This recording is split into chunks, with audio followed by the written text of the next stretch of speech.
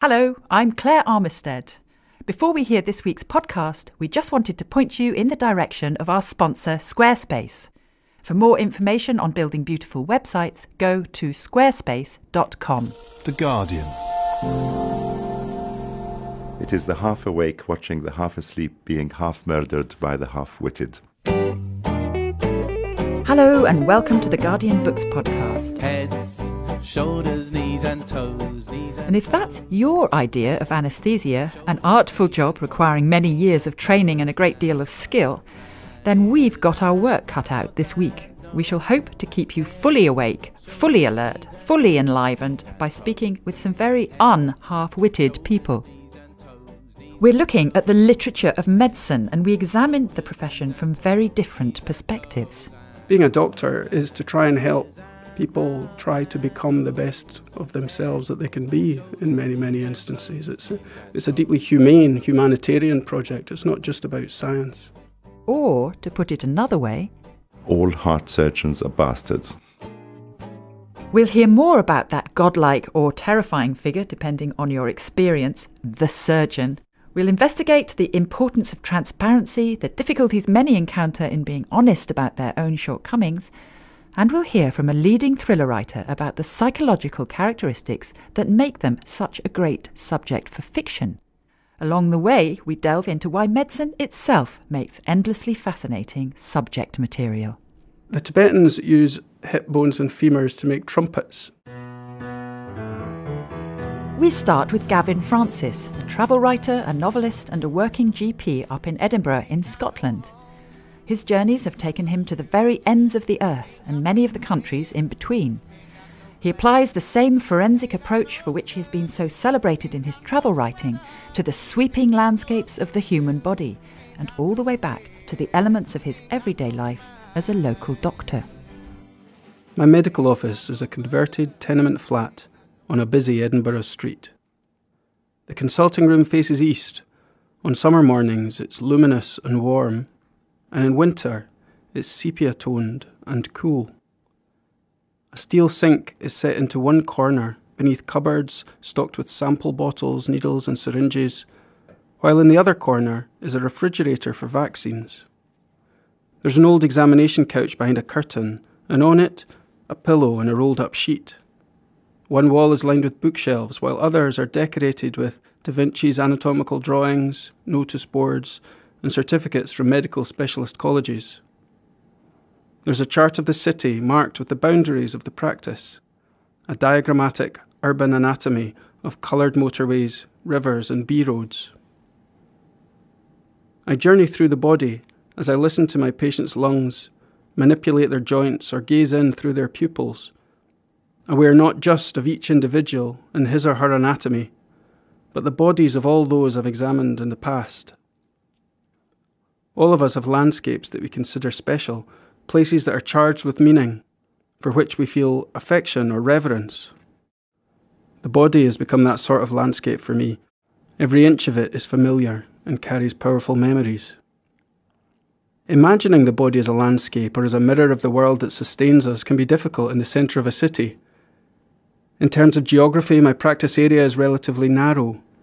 It's still possible to visit all of my patients by bicycle, but the cross-section of humanity it encompasses is broad.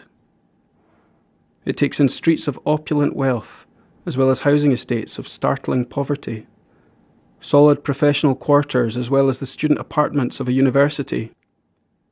To be welcomed equally at the crib of a newborn and in a nursing home, at a 4-poster deathbed and in a squalid bedsit, is a rare privilege. My profession's like a passport or skeleton key to open doors ordinarily closed, to stand witness to private suffering and, where possible, ease it. Often even that modest goal is unreachable. For the most part, it's not about dramatically saving lives, but quietly, methodically, trying to postpone death. Gavin, that was the afterword to the book rather than the introduction, which one might have expected. It's interesting in that it places you in a way as a travel writer, and your last book or first book was indeed a travel book, True North. Mm-hmm. And this, in a way, this is a journey through the body, isn't it? Yeah, that's right. So that is from the epilogue, as you say, but the foreword of the book explains that when I started out as a boy, I wanted to be a geographer rather than a doctor, and I fell very much in love with atlases, geographical atlases.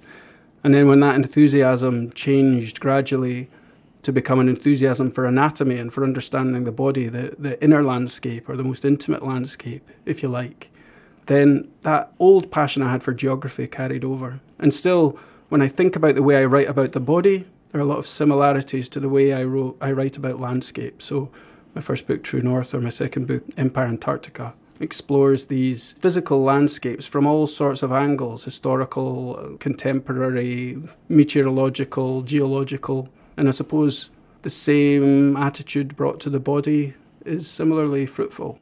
Let's just talk a little bit about the tradition that this particular book is written in terms of medical books. I know you're a fan of John Berger's A Fortunate Man, which is written by Berger but about a doctor. Mm-hmm. Are you doing something like that, do you think, or is it completely different, your project? I think in some ways, Berger's A Fortunate Man is an extraordinary project whereby somebody phenomenally skilled in seeing, in witness, like Berger, who was a controversial art critic, so somebody who's extraordinarily well trained in how to see and notice subtleties. And when he turns that attention onto a consultation by spending weeks in the company of a doctor, watching this doctor in consultations, both in the surgery and out on emergency home visits, he turns that attention to it and he produces something quite amazing, which begins with an examination of what the doctor is doing in a consultation and then broadens it out to much bigger social, political concerns. I think actually the purpose of this book is not quite that. The purpose of this book is to reaching back a wee bit further. It's reaching back more towards the kind of Enlightenment perspective before we had so many divisions in different spheres of knowledge, and showing how bringing cross-disciplinary, cross-pollination ideas from history or from cultural studies, from poetry, from literature, and bringing them into medicine can transform your perspective on the body and on what happens in a consultation, a good, worthwhile, healing consultation. And interestingly, it's been picked up both by novelists and by non-fiction writers. So you get a citation from Hilary Mantel, but you also was nominated as Robin McKee, Observer Science Editor's Science Book of the Year. Yeah. It's not really a science book, is it? No, it's not really a science book in the sense that I think when somebody is coming very much from the angle of the humanities, or a literary scholar would be approaching it, they would say, oh, there's quite a lot of science in here, because it explains things like, for example, the mechanics of how we go about transplanting an organ, or it explains things like the biomechanics of the foot, or it explains how a neurosurgeon approaches a window in the skull and operates when somebody is awake and able to talk back to them. So it explains those things, but it couches them very much in the broader framework of a cultural understanding of the body. And that's what I want to do. I'm trying to take medicine away from the white-tiled, cold clinical walls and bring it back into a much broader cultural awareness of what it is to be human, because being a doctor is to try and help people try to become the best of themselves that they can be in many, many instances. It's a deeply humane, humanitarian project. It's not just about science. And your references are very cross-cultural as well. For example, in your chapter on the heart, you quote the poetry editor Robin Robertson, and poet, who I didn't actually realise was born with a missing chamber of his heart. Not a missing chamber, a missing valve. A missing valve. A missing valve. There's a very beautiful poem by Robin Robertson called The Having that describes the experience of having open heart surgery and having an aortic valve replacement. And, it's a two-part poem, and he brings together these very different perspectives, the very mechanical, scientific, I suppose you would say, intensive care perspective on what's actually physically happening to his body, and then the extraordinary feeling of having your blood circulated beyond the confines of your own body and what that does to your sense of self and your state of mind on waking, how that feels to have been kept alive for hours by a machine. And he explores these very eloquently in this poem, and that chapter uses that poem as a springboard to examine all sorts of ideas about the pulse and the necessity of the pulse to our sense of being alive and our necessity of being human. And the heart is obviously a grand organ and a very enculturated organ, but you have some quite humble organs here, don't you? Like the inner ear. Yeah. I was fascinated by your stuff on the inner ear. But horrible things happen to people who have inner ear problems, and they've only just been sorted in the last 20 years, quite extraordinarily. Yeah, that's right. A lot of people might think that the inner ear is quite a humble part of the body until theirs goes wrong, and you realise you're completely unmoored. It provides your sense of stability, it anchors you in the world in your 3 dimensions. And if your inner ear is malfunctioning, then you have no sense of where you are. You're constantly seasick on land. And that's a terrible, distressing situation to be in. So tell us about the particular problem that one of your patients presented with was sorted. Yeah, there's a type of vertigo. In the medical sense of vertigo is not fear of heights, but dizziness and nausea. And there's a kind of vertigo which occurs positionally. So if you move your head in a certain position, you become afflicted with these terrible waves of nausea and dizziness. It's a kind of vertigo called BPPV. And an American ear, nose and throat specialist only 20 odd years ago figured out that the way to cure this type of vertigo was actually through a very simple sequence of movements of the head that you can download from the internet and try at home. And it didn't require any expensive microsurgical procedures. It didn't require lots of nauseating drugs with lots of side effects. It was just a very simple sequence of movements you could put your head through, and it would move little chalky particles from within the fluids of the inner ear to a place where they didn't cause any problems anymore. And, it's there in the Hippocratic corpus. 2,500 years ago, doctors didn't know how to treat this kind of vertigo. And then somebody figured it out, that you could just put your head through a sequence of movements, and it was sorted. Your afterword that you read at the beginning is incredibly humble in terms of the aspirations of the doctor, just basically keeping people alive. But in this, there, again and again and again, you have these amazing solutions that humanity has devised to these terrible afflictions that life throws in the way of its patients. Well, it's one of the great privileges of practicing medicine, I think, is that we straddle so many different spheres of people's lives, and it does go from the extraordinarily super specialised neurosurgical procedures that are only possible through large teams of people that have undergone 10, 15 years of intensive training, right down to the most simple things. When I work in emergency medicine sometimes, often as a GP in a clinic, and I just have a little case, a medical bag, and that's me. I'm mobile with that, and I can do very simple, you used the word humble, but yeah, a lot of the things we do are very humble and straightforward. To be able to relieve somebody's chronic earache, or to be able to give an explanation for somebody's recurrent headaches and how they might be avoided, is something that can be immensely valued by the people that you're handing it out to. Or to be able to find the fetal heartbeat in a mother who thinks their baby's died. Yeah, to reassure a mother that their pregnancy is proceeding normally just by simply listening for a heartbeat and saying, the heartbeat's there, it's fine. I think as doctors we're extraordinarily privileged, and I learned early on that I was far more interested in people and their stories than I was interested in diseases. And so whenever I went into any kind of specialty training, I would quickly get bored because I would realise that all these other problems I was no longer seeing. And I started to see people branded, essentially, with their diagnosis.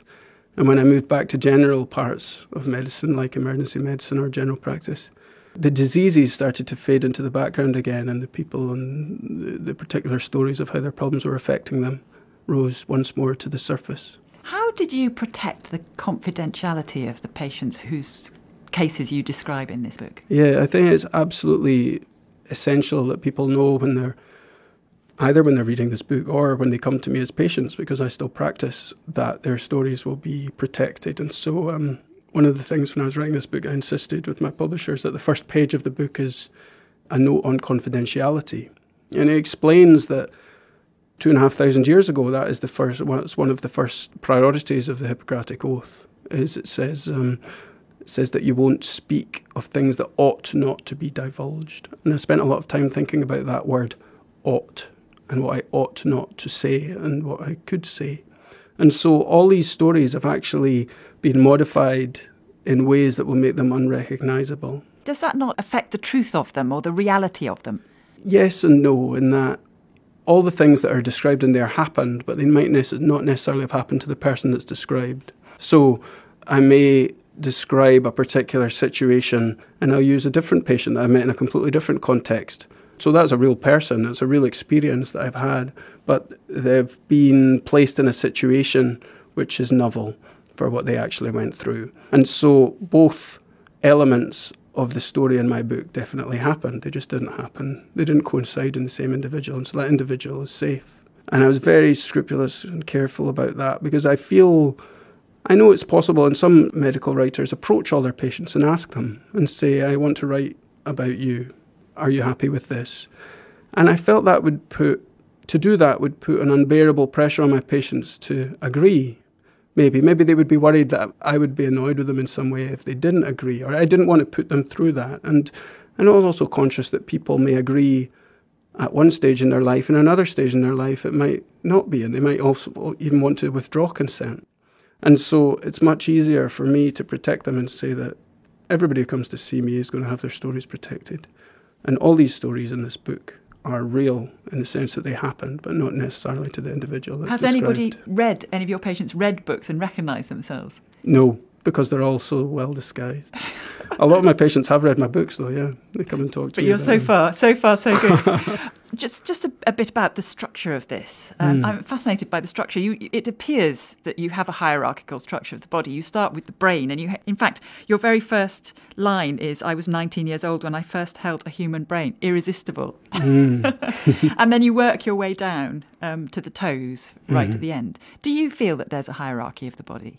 No, not at all. I only did it that way because a lot of anatomy textbooks are laid out that way. And I wanted to chart a route through the body, and that is as good, head to toe, is as good a route as any. But I did also say in the prologue that you can read these chapters in any order. It's not prescriptive. And that writing about the kidney or writing about the hip joint, for me, throws up as many interesting dilemmas and reflections on the nature of our humanity and on the possibilities of medicine and of redemption, and all these different kinds of grand ideas come up when you're talking about hips as much as they do when you're talking about the human heart. Go on, tell us how it comes up in the connection with hips. Well, the hips is a good example. So the Tibetans use hip bones and femurs to make trumpets to remind themselves of death, because the hip is so emblematic of life. And in the book of Genesis, of course, there's a very famous story at the beginning of Genesis when Jacob wrestles an angel, and the angel ends the fight with Jacob by dislocating his hip, because in ancient Semitic culture of Abraham and Jacob and Isaac, the hip was the storehouse of generative energy. People used to swear by putting their hand under their groin, and that's how they would testify and swear. And so the hip was emblematic and symbolic of all these sorts of very profound generative ideas about humanity. And even now, if you fall and break your hip, for many, many people, that can be a catastrophic event. There's an awful lot of frail elderly people find themselves in hospital, immobilised, possibly with worsening pneumonia, just because of a broken hip. And so although we think, it's just a bone, we can just fix it, actually it's not that simple. And what that says really is that there is a metaphorical sense to the body, isn't there, which goes up far above the pulley systems that we sometimes think of it as. Absolutely. And, I've always been a bit confused by that whole post-Descartes idea, that the mind and the body are entirely distinct. And that perspective has been useful to humanity. In the last 350 years since Descartes, we've learned a lot because of that. But it's not ultimately true, because our mind affects our body affects our mind. Everybody who suffers from migraines knows that if they don't get enough sleep and they're stressed out, their migraines will get worse. Similarly, people with irritable bowel syndrome know very well that depending on what they eat and how stressed they are, their irritable bowel syndrome will be better or worse. We know that our minds and our bodies are intimately connected. If you drop a brick on your toe, your entire conscious self will be located in your toe for a few seconds afterwards. And it's not that you're dimly aware of something going on at the other end of your body. You're there, you inhabit it. And I think we're only now coming back to that realisation that between the mind and the body there's no separation. Gavin Francis's award-winning book, Adventures in Human Being, is published by Profile Books and is out now in paperback.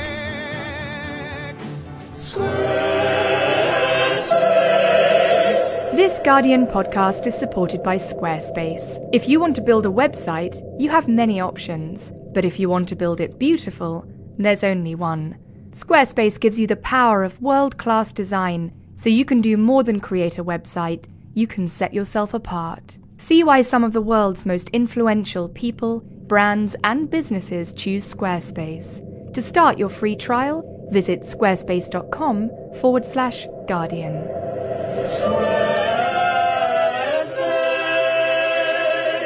I've got life.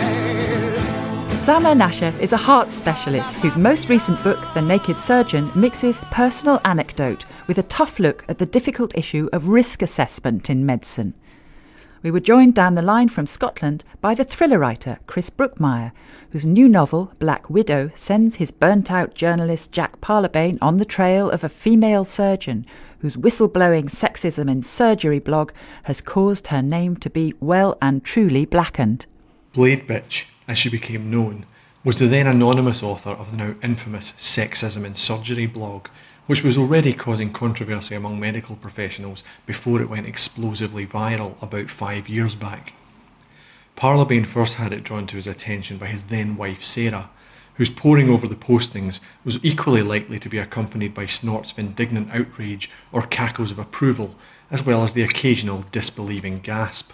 These were not to indicate incredulity at the content, rather more, "Oh my God, I can't believe she went there." She called herself Scalpel Girl, but it was the corrupted version that passed into public notice when scandal struck, meaning her chosen moniker became largely forgotten except among the blog's original readership, and eventually even they had to refer to Blade Bitch if they wanted people to know what they were talking about. Scalpel Girl was part agony aunt and part firebrand polemicist. She collated tales of misogyny that had been sent to her by female surgeons from across the UK, passing on their shocking details and responding with sometimes equally shocking invective. As the blog grew in popularity, the stories started to come flooding into the comments section by themselves. There were copious examples of remarks that female doctors had to listen to, which Scalpel Girl categorised as low-level harassment, constantly reminding the readers that the very constancy of this background hum is both its greatest indictment and its greatest threat. The danger is that we'll become so used to it that people will cease to notice how wrong it is. Parlabane recalled Sarah delightedly sharing one particular column on this subject with her peers on social media. It was entitled, "Are You Too Cute to Be a Surgeon?" and began by citing a number of quotes from recently posted accounts, including the one that had given the article its title. Looking too nice, too sexy, too homely, and too dainty were all apparently contraindicated for a career in surgery, according to male colleagues. This laid the groundwork for a male prescription upon a more specific area of the surgical female's form. "I could take her more seriously if those tits weren't so big," one correspondent had heard said of a colleague. A number of similar remarks were cited before being contrasted with quotes suggesting that a display of cleavage or a generous bust had played a part in career preferment. "Clearly, there are profound anthropomorphic implications here," Scalpel Girl had written. "We have to ask ourselves, what precisely is the optimal breast size for a woman pursuing a career in surgery? Why are there no papers on it? This is one of the scientific controversies of our age, and yet nobody is publishing. According to some sources, we need big tits to get on, and yet, according to others, big tits are an impediment to being taken seriously as professionals. The Royal College of Surgeons' ideal standard career tit has to be empirically defined and ought to be offered by breast surgeons as a template for reduction or enhancement." She asked why women were asked to defeminise themselves in order to practice surgery, why feminine traits were typified as weaknesses and masculine traits lionised. "We're always told we need to toughen up. Why do we have to be tough? Scar tissue is tough. It is not sensitive. It feels less. To feel less is not a good thing in a caring profession. Sensitivity is feminine. Compassion is feminine. The irony is that it is this overemphasis on the value of masculine attributes that tends to make so many of our male colleagues accurately describable as cunts." Yeah, he had to admit that one was always going to startle the horses. Parlabane thought she came across as too snidey and acidic sometimes, But seeing Sarah's reaction and hearing her colleagues talk about the blog, it was clear that women in medicine loved Scalpel Girl because it felt like she had their back. They took pleasure in her takedowns, and they applauded her acerbic tone, because you kinda want a badass on your side. That's what she was to them, an anti-hero. Chris, let's start with Diana Yeager. Can you just give us a brief pen portrait of her and explain why she has this horrible moniker? Yeah, well, she didn't choose the moniker. She is a general surgeon who has been very outspoken about sexism in medicine, the sexism that she's encountered down the years. To that end, she created a blog and she came up with the pen name of Scalpel Girl. But because she managed to upset lots of people, including hospital IT personnel, and she gets her details hacked and doxed, to use the modern parlance, and she gets rechristened Blade Bitch because she's so acerbic in her opinions. Because it's a thriller, and it's a thriller that poses the question as to whether she murdered her husband, I was playing on the duality that is sometimes supposed of surgeons, that, as it's put in the book, the anaesthetists refer to certain surgeons as clever psychopaths, and it plays on the fact that there's perhaps some psychological barrier to be crossed about cutting another human being open. So she's a fearsome individual who has had to fight her corner in her field, and I suppose one of the points that I was trying to make is that she feels that when she fights her corner she gets called a bitch, whereas when a male surgeon fights his corner or stands his ground, people say he doesn't suffer fools. Now, it's not the first surgeon you have had in your novels. This is your 7th Jack Parlabane novel, I think, and his ex-wife is a surgeon, so she doesn't get very good press, from him at least, does she? No, his ex-wife was an anaesthetist. Oh, she was an anaesthetist. Yeah, I was thinking she was a surgeon too. The origin of it was back in the early 1990s during the dawn of the NHS trusts, and when my wife was first working in anaesthetics, and she was coming home every night with these sometimes incredible stories about what was going on, and so I, like any good writer, drew upon a primary source. So there is a standoff between anaesthetists and surgeons, which is mentioned both in your novel and certainly is referred to in Samer's book. But we'll come to that maybe a little bit later. Samer, clever psychopath. Do you recognise yourself in that description in any teeny-weeny respect? I think I definitely recognise the psychopath bit. I'm not too sure about the clever. There is a lot of truth in what's just been said about surgeons generally, in that they are a particular type of personality and they need an awful lot of self-confidence and a certain cavalier attitude to risk in order to do what they do. So, yes, there is a lot of truth in that. And some of my colleagues probably are not that far off the end of the psychopathic spectrum, but by no means all of them. You have a paradox, a really dramatic paradox at the centre of your book. And your book, I would say, it has quite a lot of crunchy data about risk analysis.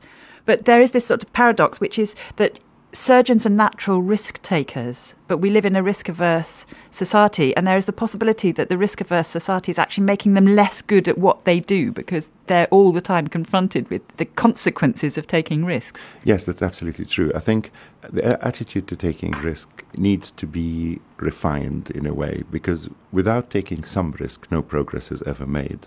So that sort of risk-taking, provided it's done within boundaries and regulations and sensible attention to the welfare of patients, is very, very good. But taking risks unnecessarily just because you like to have fun or you like to live dangerously is not a good idea. And I'm afraid that both of these feature in surgery and in the way surgeons behave. And it's one of the things that I would like to draw attention to, particularly in the book, that this is something that we can manage and improve on in order to provide a safer service for patients. You have come across this to your detriment in the past, haven't you? I mean, going right the way back to when you were a medical student, you've tried to point out things to other surgeons and they've just completely shut you out. That's the arrogance at play, is it? Oh, the arrogance is definitely very, very strong. And one of the big problems I had when I was a medical student was that I tried to evaluate the quality of outcomes for a particular operation, thinking that my bosses would be delighted to discover my findings, and they were not delighted at all. So I've learned since then that it's a bad idea to criticize surgeons, at least from the point of view of surgeons, and that it's not considered the done thing to look into people's outcomes and results as a way of improving them. But that was back in the late 70s. Fortunately, things have changed an awful lot since then. Chris, did you do a lot of research, psychological research, or was this just a popular idea of a surgeon that you took on? Because Diana is fascinating because she's, on the one hand, she's the narrator, but you're never quite sure how honest she's being. Or she's one of the narrators. It comes from various points of view. But she can be soft and vulnerable, and yet on the other hand, she's incredibly tough and guarded and hasn't let anybody into her life for a very long time. Well, I suppose the book is trying to explore that duality, that compassion and desire to heal that has to be at the heart of any surgeon's vocation, and yet it being a thriller and it being a psychological thriller, the impetus was on me to make the reader question her motives and whether she is as compassionate as she appears or whether she's very skilled at mimicking compassionate behaviour in order to mask a sociopathic side. But in terms of research, it's really just a matter of having lived with an anaesthetist for a quarter of a century and moved in her friends' circles, which my wife was friends with other anaesthetists and surgeons. And so it's about the attitudes and experience that I witnessed. Not so much entirely about the clinical side of it, maybe also, very importantly in the case of Diana, about the social side of it, because I witnessed a lot of young women, colleagues of my wife, who were definitely giving the best years of their life to their career, to a very demanding, greedy career that wasn't leaving a lot of time for relationships and for family, and it didn't make a lot of accommodations to women to have a family. So that was one of the sides of it that I wanted to reflect, because I think some of my wife's colleagues had been reaching the age of 40 and realising they didn't have anyone in their life and starting to ask whether it was worth the price they had paid. And fortunately, in a lot of those cases, they did meet someone. In one particular instance, a colleague of my wife did have something of a whirlwind romance. They got married. She managed to have a baby quite late. And it was real fairy tale stuff, but being a thriller writer, you always think, yeah, what if it went completely the opposite way?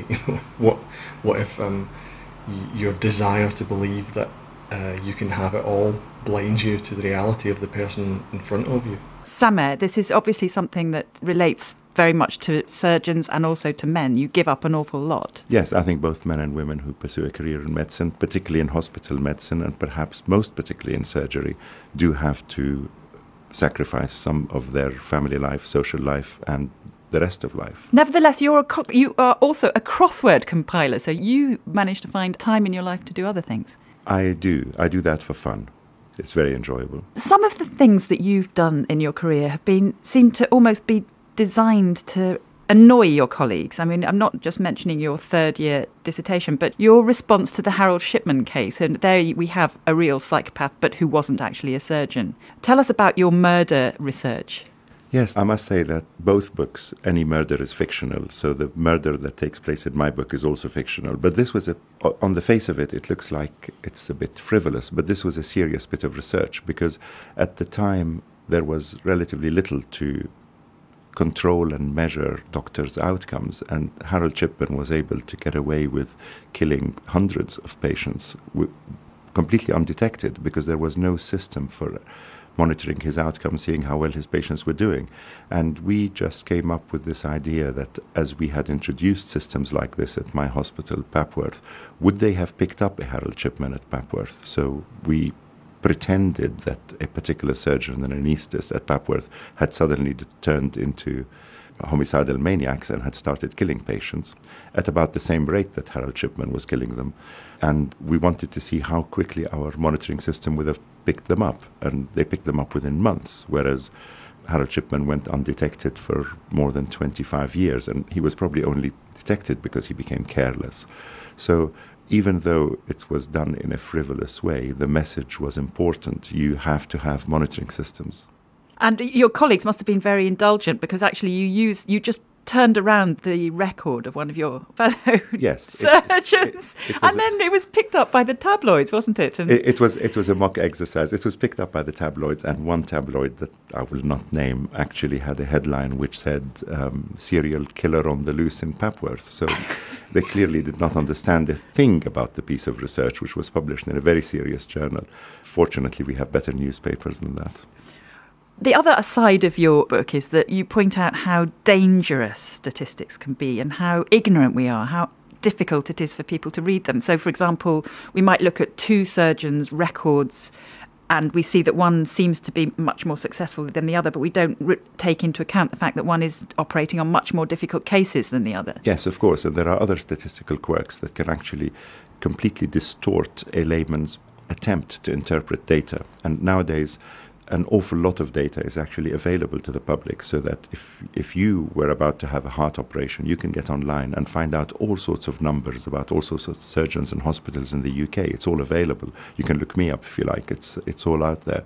But being able to interpret the data does require a little bit of extra knowledge, and it is this little bit of extra knowledge that I've tried to provide in the book, because I think the patient no longer accepts that he or she will be patronized and told what to do by the doctor. Patients now want to make choices, and to make choices you need information, and to interpret the information properly you need certain tools, and these are the tools that I'm trying to make available. We've had an awful lot of stuff in The Guardian about how dire the situation is. The NHS is struggling, money's being cut, we're having problems prioritising things. But you have a very positive message in your book that actually medicine is stronger now than it's ever been, particularly in surgery and your profession. Absolutely. There is almost no comparison between how good medicine is now and how it was when I started training in Bristol 30 years ago. It's a lot better, it's a lot safer, people take a lot more care, and we also provide a lot more care. We provide many more services and provide them in a better way and in a safer way than we ever used to.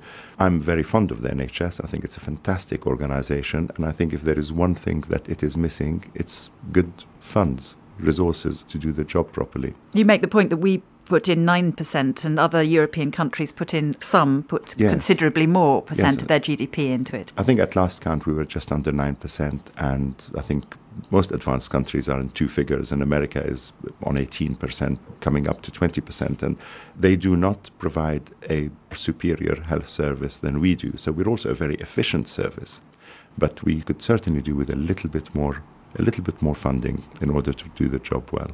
Now, I want to change tack a little bit now and look at the literature of medicine, and particularly of surgeons. And I've been sort of doing a little bit of Googling, as you do, and there is a wonderful, rich history, particularly the relationship with thrillers. You have found this fantastic Michael Crichton anecdote.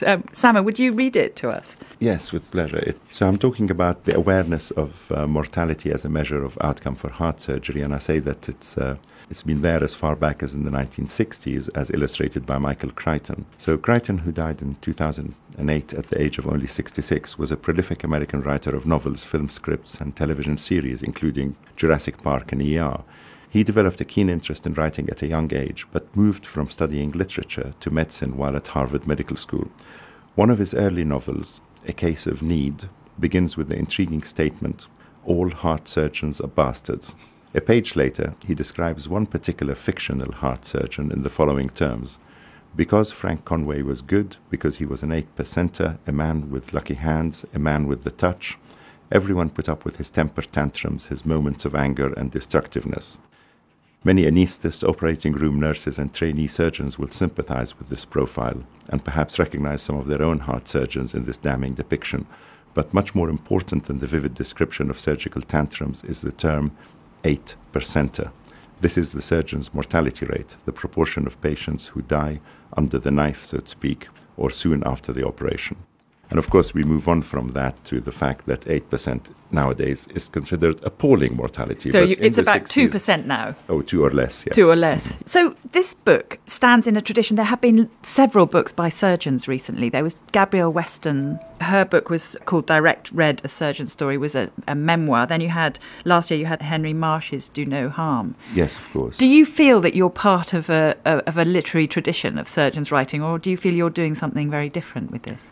With this book, I'm doing something different, because what this book does is essentially take a subject about which I'm absolutely passionate, which is the improvement and monitoring of medicine in general. And I try to make this subject, which you might think I'm a geek for saying that, but I actually think it is interesting. I try to make it accessible to the public so that they can see what all the fuss is about. The other books are also interesting in different ways, but whichever way you look at it, books by surgeons talk about surgery, and surgery holds a strange fascination for us. Readers like to know exactly what goes on, and I mean, all you need to do is to watch any of the TV dramas and soaps that are set in hospitals, and it's always surgery that features most. And people love the idea of finding out exactly what happens behind the operating room doors. And most of these books fulfill that need, if you like. Chris, we heard there a little bit from early Michael Crichton. There are plenty of surgeons in thrillers, aren't there? I mean, Hannibal Lecter was a surgeon before he became a psychiatrist. The first thing I recognised in that description was the tantrums, because that was something that I've written about in Black Widow, because my wife and her colleagues encountered a lot of that. And sometimes it's because of the frustration of working under extreme pressure, and if you've just been handed the wrong instrument for the third time, you know, anybody would lose it. But the book does try and look at the culture that sometimes is indulgent of behaviour that we would otherwise call bullying.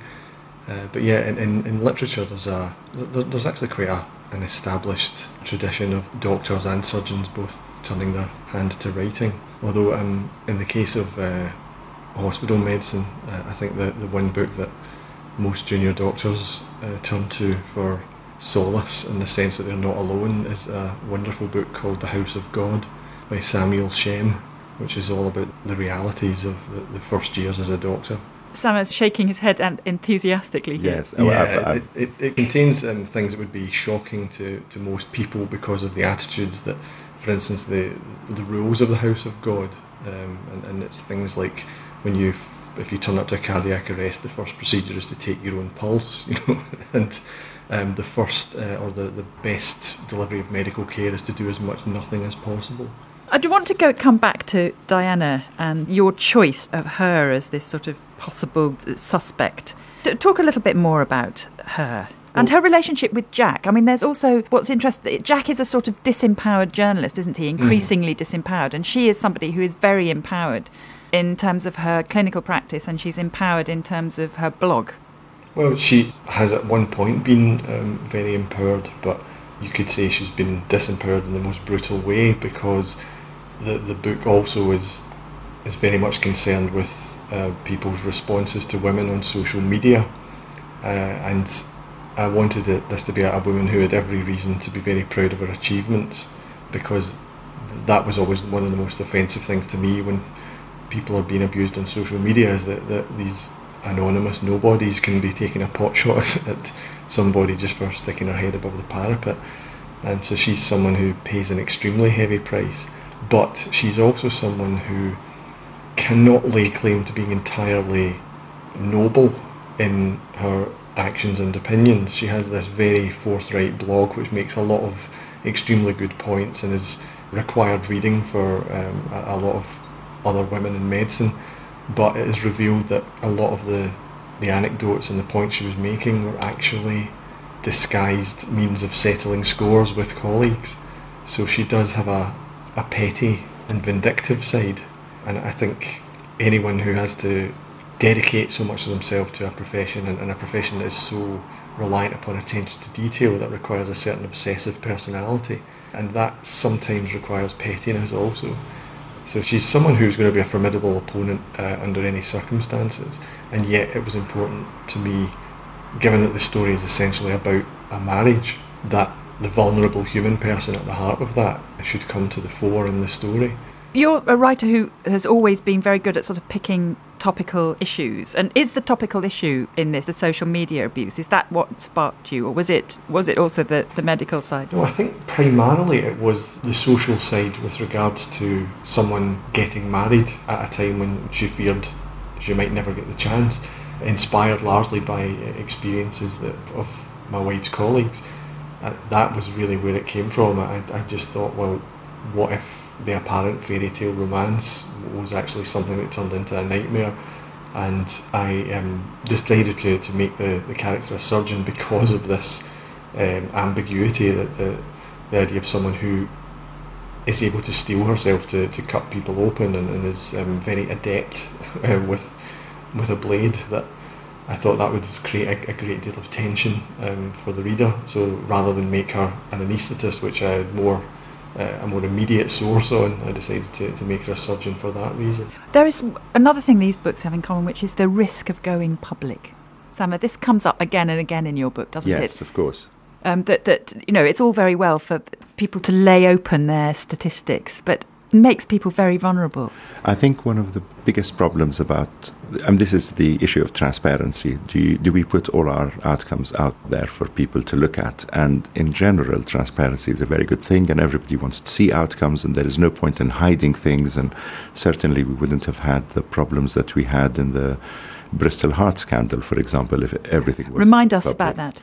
Well, it's a long time ago now, and I hasten to add that Bristol is now an excellent unit, but the rate of death in children having heart surgery in Bristol was appalling. Between 1984 and 1995, wasn't yes, it? Late 80s, early 90s. The mortality rate was appalling, and it was bad for just about every kind of pediatric heart operation. And some people in the know were aware of that, but very few people did. And certainly the parents of the children who took them there did not know. And it eventually exploded. It was exposed in private eye, and then information began to leak out. And then eventually Steve Bolson, an anaesthetist, blew the whistle on it because he'd had enough.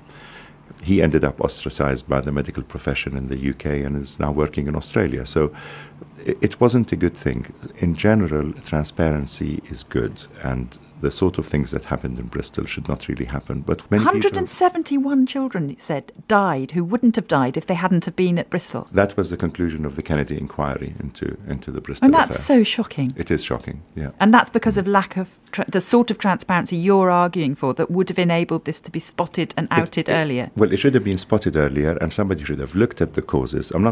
This wasn't necessarily that the surgeons were bad or the doctors were bad or the hospital was bad. It was just the whole system that was not working well, and because it wasn't measuring and it wasn't reacting, it wasn't correcting the problem.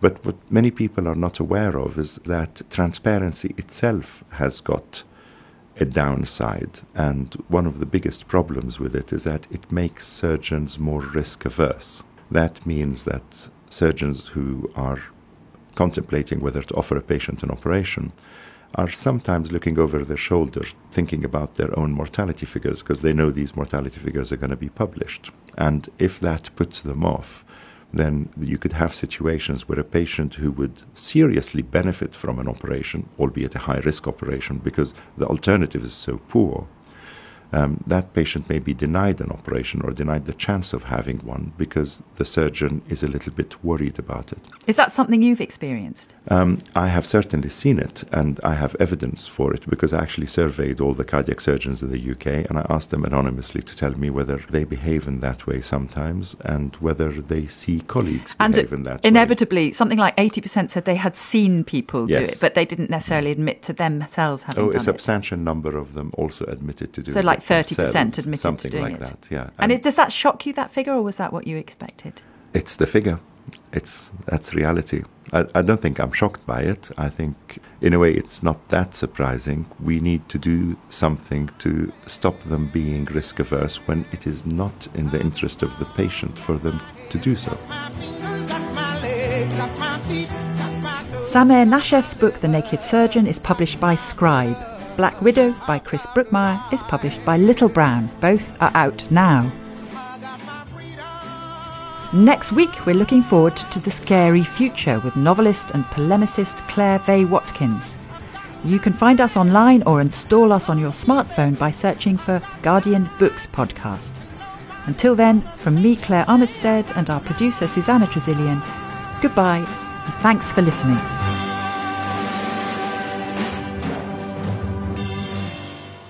For more great downloads, go to theguardian.com/audio.